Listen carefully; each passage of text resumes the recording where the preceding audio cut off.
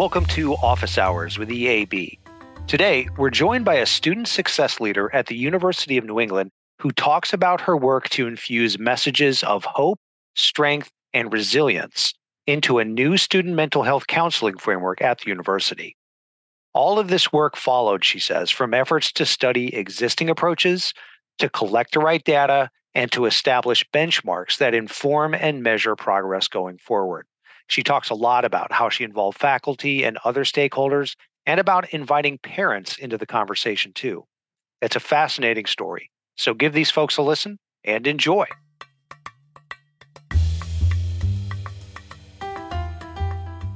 Hello, and welcome to Office Hours with EAB. My name is Maggie Everett, and I work with our research team here at EAB. One of my principal areas of focus over the last couple of years has been studying pandemic impacts on higher education. And as we all know, student mental health was severely impacted. However, to be frank, student mental health was not exactly a higher ed success story even prior to the pandemic. Today, we're going to examine some new approaches to student mental health and well-being within the university setting. And joining me to talk about that is the University of New England's Dean of Students and Vice President of Student Affairs, Jennifer DeBurro. Jennifer, would you mind telling everyone a little bit about your role at UNE? Of course. And let me start, Maggie, by thanking you. I appreciate the opportunity to participate in this today. So I look forward to our conversation. As you noted, I am the Dean of Students and the Vice President of Student Affairs at the University of New England.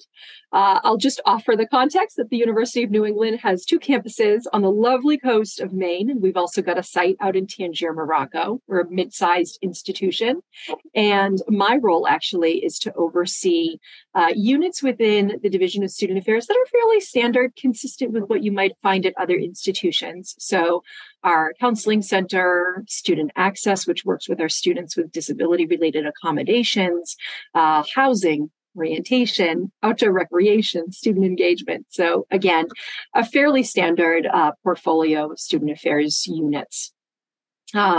Today, I'm joining you because I did participate in the mental health collaborative that EAB hosted, and I'm excited about what I've learned from the collaborative, but also to share with folks some of the things that I've learned that may be applicable to institutions and the work that they're doing. And so a lot of what we'll talk about and how we'll frame our conversation is in challenging colleagues to think not about the before times, and I'll explain that in a second, but instead to be looking forward into thinking about what the needs of our students are right now. And so in my role, overseeing those units, I sit on a number of institutional committees and obviously talk on a regular basis with the folks that lead the units within my division. And I often hear folks talking about the before times. And by that, they're referring to the pre-pandemic years. And those years, they were wrought with their own tension points. We are all looking ahead at this enrollment decline, the demographic cliff that we've read and heard so much about, a lot of internal pressures, external pressures, financial obligations that we need to meet. And yet inflation, rising costs, all those things. So we look back at those times as sort of what we think we're going to get back to. And my thinking has really evolved. I think instead, what we need to be doing is thinking about the here and now, some of the things that were actually occurring in the field and in our K through 12 system pre-pandemic, and how those factors have been exacerbated and how they're presenting on our college campuses. So I think that informs a lot of what we'll talk about together today. That is such a great point, Jennifer. And there does seem to be a shift in the way that colleges are talking about meeting student mental health needs. And that is important, particularly when you consider what the data are telling us about that crisis. However, I think you would agree that there is an enormous gap between recognizing the problem and then mobilizing the right resources and pointing them in the right direction to help. Jennifer, you co-wrote an article for Inside Higher Ed last fall that explored the need for colleges and universities to change their thinking on this issue. That might be as good a place as any to start our conversation today. The title of the article is More Than Just Counselors, and I think I understand what you mean by that, but would you mind explaining what you mean by the headline and maybe give us a short summary of the suggested changes that you and your co-author wrote about? Sure. Let me begin by acknowledging that we are very well aware that there is this burgeoning crisis of mental health in our young people. We don't argue that at all. My co-author and I, the co-author being the president of the University of New England, Dr. James Herbert, there is an ongoing crisis, as evidenced actually by the Surgeon General's recent guidance about screenings for mental health in young people as part of their ongoing care protocols.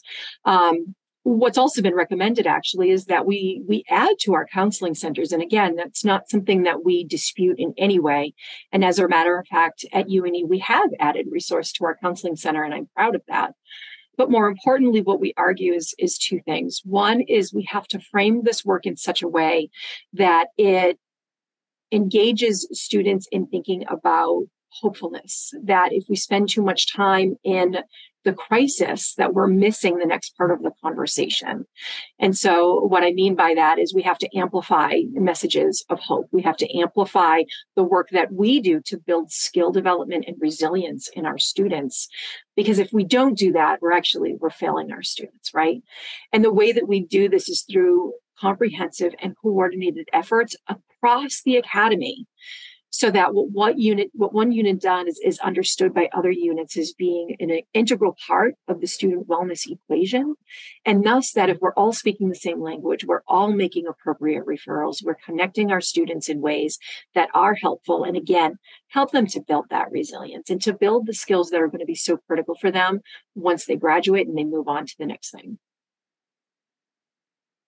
Now, the article ends with two sentences that I think sum up the challenge and the fundamental principle that I believe should guide our work moving forward. And I'd like to read those sentences and then ask if you could expand on those two ideas a little bit. We must be intentional and consistent in communicating messages of hope, strength, and resilience rather than those suggesting pathology and fragility. And we must do so in the context of multifaceted, coordinated networks of support and opportunities to grow students' coping skills. Now, so much has been written about the need to destigmatize discussions around mental health and to normalize the idea of saying, I'm hurting and I need some help. Now, we still have a long way to go on that front, but I'm really curious to hear your thoughts on the ways to balance that with the need to build resilience and coping mechanisms, especially among our younger population. That's a difficult tightrope to walk in a university setting. And so how do you think about that challenge, and how does that inform your approach at UNE? Sure.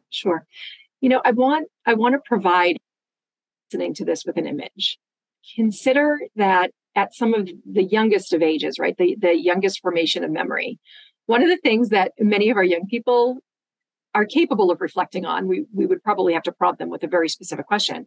But consider that we hand over a little box from a fast food chain, and we call it a Happy Meal. We have led our young people to believe that there are ways we're supposed to feel all day, every day. And we have added into the equation this notion that things like stress, anxiety, depression maybe aren't as normal. And so all of this work that we've done to destigmatize and to talk about stress, anxiety, depression, a whole host of mental health issues, that's mission critical. We have to do that because our students won't access resources. But as we argue in the article, and as is reflected in the quote that you pulled, it's also really important for us to help students build coping skills. And one of the most important parts of that actually is to begin to challenge the notion that life is not without challenge, that there are not moments when we will feel stress, maybe even chronic stress or anxiety or a whole host of feelings that don't fall in the spectrum of happy or joyful. And so to some extent, in the destigmatizing of the language, we also have this follow-up work that is to be done, which is to normalize a wide range of emotions. Now, I want to be careful here. I'm not talking about toxic positivity. I'm also not talking about diminishing the mental health challenges that our young people are faced with. My fear, though, and the caution that I bring into as many conversations as possible, is this notion that we have to talk about next steps. It comes back to those messages of hopefulness. It comes back to therapies like cognitive behavioral therapy that helps our young people to develop skills and to right-size expectations they have about what it means to walk into a high-stakes exam. It is normal for us to feel a high level of stress walking into a high-stakes exam. And so there's so much that we need to do to normalize the messaging around, again, a host of emotions, while also showing up for our young people who are hurting. The data is clear on this. And so what I may not be articulating very well is that there is a spectrum here that we are talking about. And so when the Surgeon General encourages us to increase screenings, which is good because hopefully we will catch more young people sooner and make appropriate diagnoses and connect them with resources. And when it's recommended that we beef up the work of our counseling centers, I also want to add that there's a lot that our campuses can be doing to also develop continuums of care that hit students along a continuum of their experience, that helps to right-size expectations for what the experience looks like on campus and how we're here to support them. And that comes in a lot of different ways. It doesn't just occur in our counseling centers. And that's been a big takeaway for me and part of why we were involved with the mental health collaborative that EAB provided. Thank you so much for that context, Jennifer. And I'm curious, how has participating in the mental health collaborative helped inform your approach to mental health and well-being on campus? I can't speak highly enough about the collaborative. I think what it allowed me to do personally was to really begin to wrap my head around what had been sort of nagging at me, which was this ongoing conversation that was being had about harm. And again, I don't dispute harm done by the pandemic. At the same time, though, eyes wide open, it was very clear to me that the way of always doing things, how we've always gotten the job done, really wouldn't be applicable now. There's a lot that we can bring with us into the future, but there's also a lot that we needed to do, in essence, to push a reset button, to really rethink what we've been doing and how we might right-size that based on current needs. So what the collaborative allowed me to do was to really start to create some examples of things that I wanted from my team, programs that I wanted to create for our students, and then this impact report that we created, which was a feature of some of the conversations we had within the context of the collaborative. So what did you originally hope to accomplish by creating that impact report? Thank you. So the impact report itself is something that I've sort of dreamt of for years. It's a mechanism for reporting for both internal constituents as well as external constituents. And so what I mean by that are our faculty and staff, and then externally, the families that are a part of our UNE community. And so I wanted to do this because I think too often, especially folks within divisions of student affairs, I've heard this for the over 2 decades that I've been in the field. There's often this lament expressed about who we are as a division and what we tend to do to support the student experience and student success. And in those conversations, as I grew into the field, it occurred to me that we would complain, and I'm guilty of it myself. In my earliest years, I would complain that senior leadership just didn't understand what we do. But it really requires us to think for a minute about what we've done to improve the understanding of our community of who we are. It's very easy to minimize it, as some have, to suggest that we are, pizza parties and heads in beds. We're quite a bit more than that. And anyone who's worked in student affairs can articulate how much more of a contribution that we make. But again, can I really hold others accountable or even express frustration if I myself haven't worked to change that? And so my dream of creating this impact report was really to use it as a mechanism, not just to talk about the trends that we're seeing year over year, but also the resources that exist and the ways in which we address those trends. And so we published our first impact report this fall, and got some really amazing feedback on it because it's helping me to articulate the value proposition of the Division of Student Affairs at UNE. So we've shared that out with our faculty and staff, again, even our board of trustees, and have gotten some really great feedback on what they've learned about us. Congratulations on getting that done. I'm sure that was a big undertaking. I'm curious how difficult it was to get the data that you felt that you needed, and what surprised you the most in terms of what you learned in the process of creating that report. Sure. Recognizing that this was our first, I really tried to go in with as few expectations as possible. This was a blank slate for us. And whatever we did with it, it was going to be an improvement on what we've done in the past, right? We've never had one, so whatever we did was going to be nice. I looked at examples of these sorts of reports that exist out there. A lot of our state institutions have some really nice reports because it's part of the funding they get from the state, and they have to provide this. So I looked at a number of examples, and rather than go looking for very specific data points, I simply prompted leadership within each of the units of the division to share with me the data points that they did have. I asked them to share, humble brags about the work that they've been doing, to share with me some of the trends that they've seen. And then what we did, having compiled all of that, is we sort of picked out what are some of the stories here, or what are some of the gosh, I'm struggling to find my words. What are some of the elements that would be helpful for us to share out? And so we actually broke it into some chunks. We talked a little bit about recreation and student engagement. We talked about wellness, student wellness writ large. And then we talked about preparation skills. And so we talked about our student leadership program, the number of work study students and things like that we have. So again, I didn't go into this seeking very specific data points, which I'm hoping for the team made it a little bit easier a task to engage in, because they really helped inform it. I trust that they know best their units. And so we started by looking at the data that we had, and we built a story around that. I love that approach. And so you create this big document with analysis and facts and figures. And how did you take that impact report and use it to make actual change on campus? Sure. And so, as I said, I had been for years wanting to do this. And so in my mind, some of the decisions that I was making sort of in the back of my head were already informing this report. And so one of the things that I did at the start of last year, which informed what we did last summer, was to redesign our division. And so I basically broke us into 3 hubs. So I mentioned that we have 2 campuses in Portland, or rather in Maine.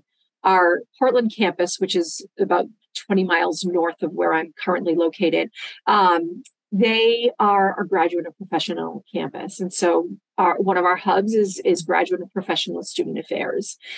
They deal very directly with the students in those programs and some of the unique needs that our learners in those programs have. We then have a health and wellness hub and a student engagement hub. What I did, and why that was so important, and again, felt very validated by my experience with the collaborative, is it allowed me to take units who were all sort of, I liken it to a train depot. We've got lots of trains, and they're all heading in a direction, as were our departments. They're all heading in these great directions, but they were on different tracks. And yet many were trying to accomplish the same thing. So an example of this would be our housing office and our student engagement office, which oversees all of our clubs and organizations, student government, our first year experience. They're all really trying to accomplish the same things: building community, getting students engaged with one another. It seemed to me sort of a no-brainer. We needed to take these units that were all traveling in a similar direction and bring them together on that same track, because now we can share the expertise across units. We can share some resource, which might make us more effective in the long run, and create opportunities for community where, while we've had it, and I think we've had some good collaboration, it actually does it in a much more intentional way. And so that's a great example of something that we did that was happening at the same time that we were working towards the development of a first impact report, that really helped actually inform the outcome of that report. That's a powerful visual that you gave. And I'm curious if you've shared that impact report yet with families. And are you at all concerned that you might be signaling to parents and the public that UNE was somehow unique in a bad way in terms of how serious the student mental health situation is? Right. Thank you for that question. First and foremost, we have not shared it with families yet. We're getting it up onto our website, which is actually undergoing some redesign itself. But more importantly, we've got accepted student events coming up here at the end of this month. We'll be sharing it with interested families at that time, and also during our summer and fall orientation. So that's really the families of prospective students. I think for them, it's mission critical at this point, especially seeing some of the gaps that our students are coming in with in terms of their social and academic readiness. So I don't have a reaction at this point from families. However, I can say I'm not concerned that having done this, what we will signal to families is that at UNE somehow things are worse off than they are at other institutions. Actually, the voice of this is to demonstrate all of the things that we do to best address the needs of our students. And so they're no worse off at UNE than they are anywhere else, but we are eyes wide open. We are aware of this crisis. We are aware of the challenges that our students are experiencing and all of the messages that they hear every day from various, whether it's family, whether it's the news, whether it's peers. We are here. We are providing these resources because we are wide awake to them and we want to be responsive. So my hope actually is not to signal that things are worse. In fact, what we do is something that's highly responsive to the needs that we understand our students have. I think that raises another interesting question, which is what role should parents of college-age students play, and to what extent can and should the university invite parents into that relationship between the university, mental health professionals, and their students, which, of course, aren't actually kids anymore? Right. They're in that in-between spot, right? Those prefrontal cortexes aren't fully developed, and yet we need them functioning independently while they're at the institution. Exactly. I really appreciate this question. And actually, I'm curious to hear what you are learning from other institutions about the relationship with parents. I feel very strongly that parents and guardians, I want to be clear, because not every student who joins us has a biological or adoptive parent that has helped them to join the community. For our parents and guardians, they really are part of that three-legged stool, and that is the institution, the student, and then those parents or guardians who help our students to be a part of the community. I think it's critical. If any one of those, doesn't exist, I think the system begins to tip in a way that's not helpful. So what we know from the research, and actually EAB has produced this research, they can actually demonstrate for you, or you have demonstrated for us, that students now name parents increasingly over the past handful of years as one of the top 5 resources that they look to when making their decision about college going. And so recognizing that, I did look at that research from EAB, and I've looked at that research that's been I think College Raptor and others have similarly produced these research projects. Knowing that parents are such an integral part of that selection, it's a no-brainer that we want to involve them. I think what I've tried to do with the team that I get to work with every day is think very strategically about what that involvement looks like. Mm-hmm. I want it to be clear for both parent, guardian, and student that our role is not to do for students, and this is a debate that's out there in parenting, right? Doing for versus with. We are here to do with. We are here to do with the student, to do with the family member, the guardian, because at the end of the day, what we all want is to help our students be most successful. So we have long offered a parent orientation session. That's not uncommon. Many institutions do, but we've often received lots of phenomenal feedback about what we do to prepare parents and guardians by way of our orientation program. But now we're also adding additional elements. So we'll be publishing soon our first Dean's newsletter, which is a newsletter that I put together with the help of folks within the division. I've got a little communications team that helps me with that. The goal of that actually, each time it's produced, is to identify a theme. And in this case, we talked about wellness, but then also to take that theme and attach it to resources on campus. So recognizing that we were discussing wellness, what we didn't want to do was default to what seemed the easiest, which is send your student to the counseling center if they're having a hard time. What we did actually is we presented some of the research on what getting outside for literally 5 to 15 minutes a day. The research tells us that getting outside, getting some of that good vitamin D from the sun can actually help you to be more focused in your study and bring greater clarity.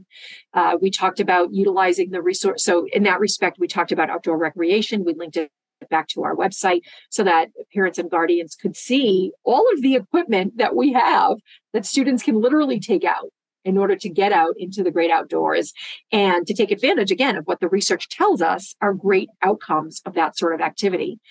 We also amplified messages around fitness. And so we offered direct link back to the list of all the different fitness classes that we offer on campus, because again, the research supports that 20 minutes of physical exercise, especially when you're hitting that block, that moment where you just can't either motivate enough to get the work done or to find the clarity that you need to make the statement that you need. A brief period of physical activity, the research tells us, again, feeds success. And so when we're talking about this larger wellness ecosystem that we've worked to develop, such an important part of that is making sure that our parents are aware of it, that our guardians are aware of it, so that when they're hearing those messages of angst from their students, when they're hearing how stressed out they are, now they can actually speak with great authority about some of what we do at UNE and direct their student towards appropriate resources. And again, the resource isn't always the counseling center. It's other things that their students can participate in, like some of the club and organization activity that we sponsor at the university. They can speak again with some authority about what those events are, what the resources are, and direct their student to it. So by doing this, I'm hopefully doing a better job of informing parents so that when they're hearing the distress signals, they can show up for their student in much the same way that we might, but now it's informed by what I've shared with them. That definitely tracks with what we're hearing at EAB. Institutions are viewing robust mental health and well-being support as an essential, not just for serving their current campus population, but also as a component for being a part of the competitive enrollment landscape with prospective students. And more parents and guardians of both current and prospective students are saying, what do you offer for support? What investments are you making? And there's a sense that people want the proof of what schools are actually doing to improve mental health and well-being on campus. And it's critical for institutions to remain competitive, and schools will be left behind if they don't invest here. Yeah, that tracks with what we see. Jennifer, this is such important work, and we could talk about this for hours, but I do want to be respectful of your time. Before we go, I understand that you applied for a grant, and I'm wondering if you could tell us briefly about the work that you would undertake if you did win those funds.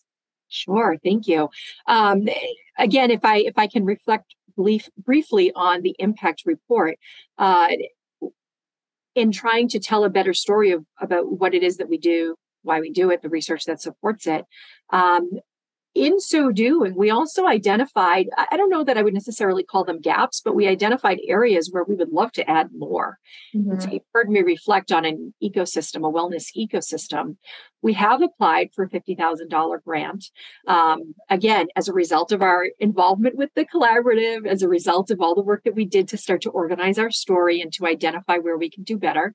And we identified some elements that we would love to add on to the work that we're already doing. And there's so much that's happening, but we also realize that in order to have a true ecosystem, it needs to have lots of different elements to it. And so one of the things that we do already at UNE actually is we provide pre-orientation recreational opportunities. There's some great research to support how that helps students build connections and transition in a healthy way to the collegiate environment. If we win those dollars, actually, we're going to build out that program. And so we've already got plans in place. We know what we would love to do. If we get the dollars, we'll add on to it. Those opportunities have largely been recreation-based. This would actually give us the opportunity to take a group out to New York and do some sort of adventuring together as a group. It still builds connection, but maybe it's an easier on-ramp for students that aren't interested in hiking, sleeping in a tent, getting out on a river in a kayak. So with those dollars, the New York trip is an example of how we would diversify our offerings in that respect. Again, creating more on-ramps for student engagement in that program. We also partnered with an organization called Campus Unlonely. And I'm really proud of this work. Jeremy Nobel, Dr. Jeremy Nobel, has been looking at the topic of loneliness on campus. And so he actually has developed some really amazing programming that he's taking to colleges and universities around the country. And one of those is the Colors and Connections program. Big plug here for Dr. Nobel and that program. What he has done actually is develop sort of this Just Add Water template whereby you take an art-based program to students. You give them some prompts to reflect on, and they do that in art. They've got a canvas that they work on. They do some reflecting by creating the art, and then they discuss it with their peers. Now, I'm oversimplifying it. There's a lot more to it, but partnering with him and learning a little bit about what he's done in the film festival that he's worked on through Campus Unlonely. Additional funding will allow me to bring more of that programming to UNE without having to find new dollars at the institution. We know that when we're able to make some of those things happen and build the case for how they support, it also does a better job then of helping us articulate for senior leadership how we then sustain programs like that. So we're doing that. We are hoping to add some peer leaders to the cohort of student leaders that we already have on campus, but get them certified again through funding. If we get through this grant, we'll bring those to campus as well. So lots of things, some stuff that we're already working on, but would allow us to further diversify. And probably the most important thing there is find on-ramps for connections for students to better diversify how we do that. I love that you're focused not just on more of the same, but you're focused on diversifying to bring more students in. So we'll keep our fingers crossed for you that you all do get do receive those funds. And last but not least, if you had 2 minutes with a student success leader from another institution and they wanted to pick your brain about how to establish a more effective and coordinated mental health care system for students at their institution, what would you tell them? I love that. Right off the top, actually, I would challenge them to think about the narrative. How are we talking to our young people about the challenges that they face? Are we encouraging the no bones days? And I know some listening may be familiar. There was a YouTuber that had this cute little dog, and he would pick him up each day. And sometimes the dog would get up and move, and sometimes he just wouldn't. He would sort of flop. And our college students thought that was hysterical. So they would claim no bones days. When it comes to wellness, and we're talking about self-care, it's so much more than just no bones days, right? It's about practicing the behaviors that can help us to feel the happiness and the joy that can help us better manage the stress. So I think first and foremost, it's about the narrative. What are the messages that seem to be amplified at your institution? And do they support students develop the right skills and coping strategies to be successful? Or does it simply reinforce the harm narrative? So narrative would be the first. The second would be data. Again, we can't rely on what we've always done and why we've always done it. And I know that when we talk about assessment, people sometimes get a little nervous because we often think too big about assessment. Instead, I would prompt each of us just to think about those one or two really important questions or those one or two really important learning outcomes, and then develop your data collection around that. We do not need to assess a dozen things every single year to prove that we're being effective. Start small. Think about where your students are at, what the trends are that you see, and then collect the data that's most relevant to that, and then make your decisions based on it. This is a no-brainer, and yet we so often get stymied because we don't know where to start. So again, start with those two questions or the couple of learning outcomes, build the data, make the decisions based on what the data tells you. And then finally, tell that good story. Tell the story about what you're doing, how you're using that data, why it's so important to your faculty and your staff. Make sure that your parents and guardians are hearing it too. Because if we're all speaking that same language, that's the opportunity that we have to make real impact. That's how we can set our students up to be the most successful. And so none of this is particularly groundbreaking, but what I hope is that it's a reminder. There are some really key things that we can do, some really simple things, actually. It's none of it's, particularly difficult to do, but there are things that each of us can do on our respective institutions that can help us suppress that post-pandemic, kind of right? Post-pandemic reset button. Because again, if we don't, we're not doing good by this new generation that is faced with this hugely disruptive time. So the narrative, the data, and then tell that story. I think those are the three things I would tell anyone willing to listen to me talk all day long about what it is that we're doing and why we find it so important. I loved hearing about what you all are doing at UNE. Thank you so much for your time today. Thanks for having me, Maggie.